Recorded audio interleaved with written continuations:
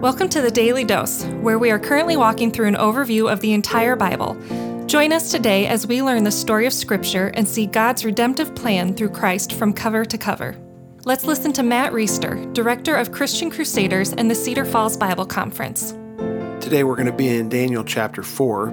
If you're like me, one of the questions that will come into your mind is this: is King Nebuchadnezzar, the king of Babylon, in heaven? Based on things we've read so far, you either think that he is not a believer at all, or maybe a nominal believer, or a believer when it's convenient. By the end of this, we might be able to argue that he is a genuine believer. And the very beginning of the chapter starts with a clue of what is going to end up being the case. This is King Nebuchadnezzar: to all peoples, nations, and languages that dwell on the earth, peace be multiplied to you. It has seemed good to me to show the signs and wonders that the Most High has done for me. How great are his signs, how mighty his wonders. His kingdom is an everlasting kingdom, and his dominion endures from generation to generation. So why is that there? Well, it's kind of a precursor to what's going to happen. He kind of begins this chapter with what Nebuchadnezzar's conclusion is at the end. So Nebuchadnezzar has another dream. We see this in chapter 4, verses 4 and following. His dream made him very afraid. He laid in bed, and the fancies and visions that came to his head alarmed him. He called all his people together to try to interpret it. Of course, they couldn't interpret it, and so Daniel came in, and he was able to interpret the dream. Here's what Nebuchadnezzar says to him in 9.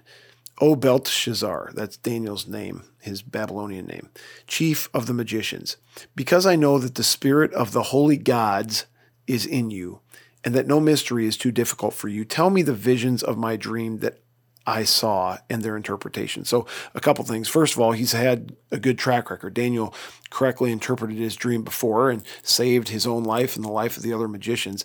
But the other thing here is he's saying, I know that the spirit of the holy gods lives in you. So clearly Nebuchadnezzar at this point still is a little bit clueless. There's no such thing in Daniel's view as holy gods, little g gods. There is a one true God.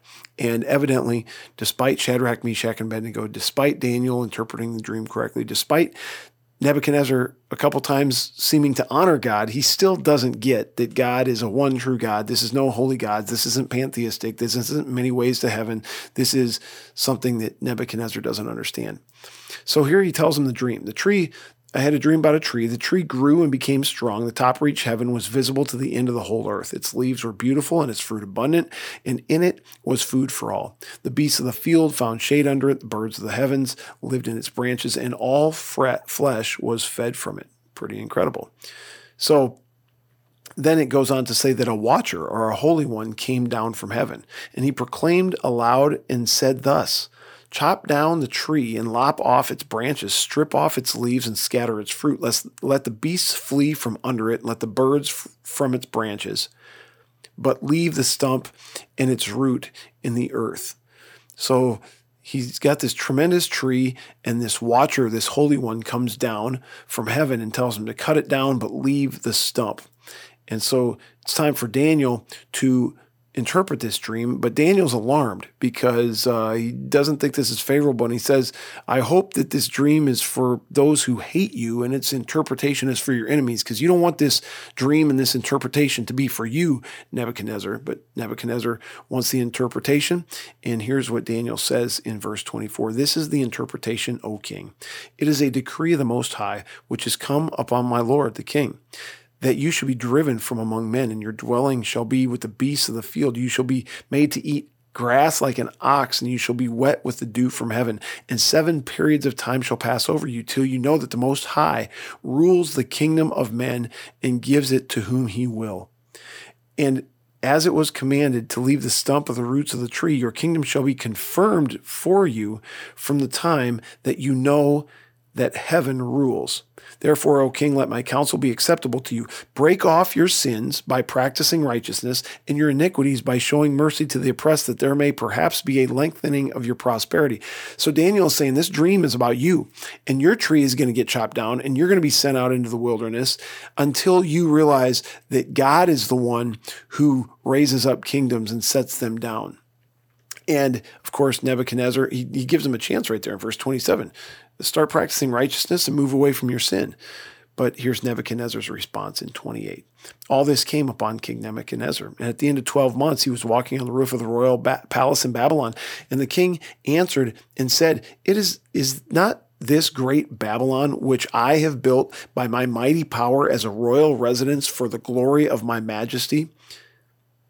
While the words were still in the king's mouth, there fell a voice from heaven, O Nebuchadnezzar, to you it is spoken, the kingdom has departed from you, and you shall be driven from among men. Your dwelling shall be with the beasts of the field. You shall be made to eat grass like an ox, and 7 periods of time shall pass over you until you know that the Most High rules the kingdoms of men and gives it to whom he will. Immediately the word was fulfilled against Nebuchadnezzar. He was driven from among men. He ate grass like an ox. His body was wet with the dew of heaven. His hair grew long as eagle's feathers, and his nails were like bird claws.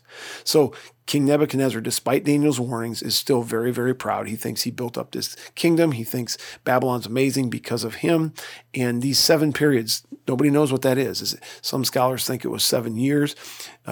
It doesn't define the periods of time. The idea is that 7 is a number of completion. So whatever the periods of time were, they came to their completion after 7 of those periods went by. And in the meantime, Nebuchadnezzar's crawling around like a crazy man. He's lost his mind. His nails are growing out. His hair is growing long. He's eating grass like an ox. This actually happened. This isn't the dream. This is what actually happened. At the end of the days, I, Nebuchadnezzar, verse 34, lifted my eyes to heaven, and my reason returned to me, and I blessed the Most High and praised and honored him who lives forever. For his dominion is an everlasting dominion. His kingdom endures from generation to generation. All the inhabitants of the earth are accounted as nothing, and he does according to his will among the hosts of heaven and among the inhabitants of the earth, and none can stay his hand or say to him, what have you done? At that time my reason returned to me, and for the glory of my kingdom, my majesty and splendor returned to me.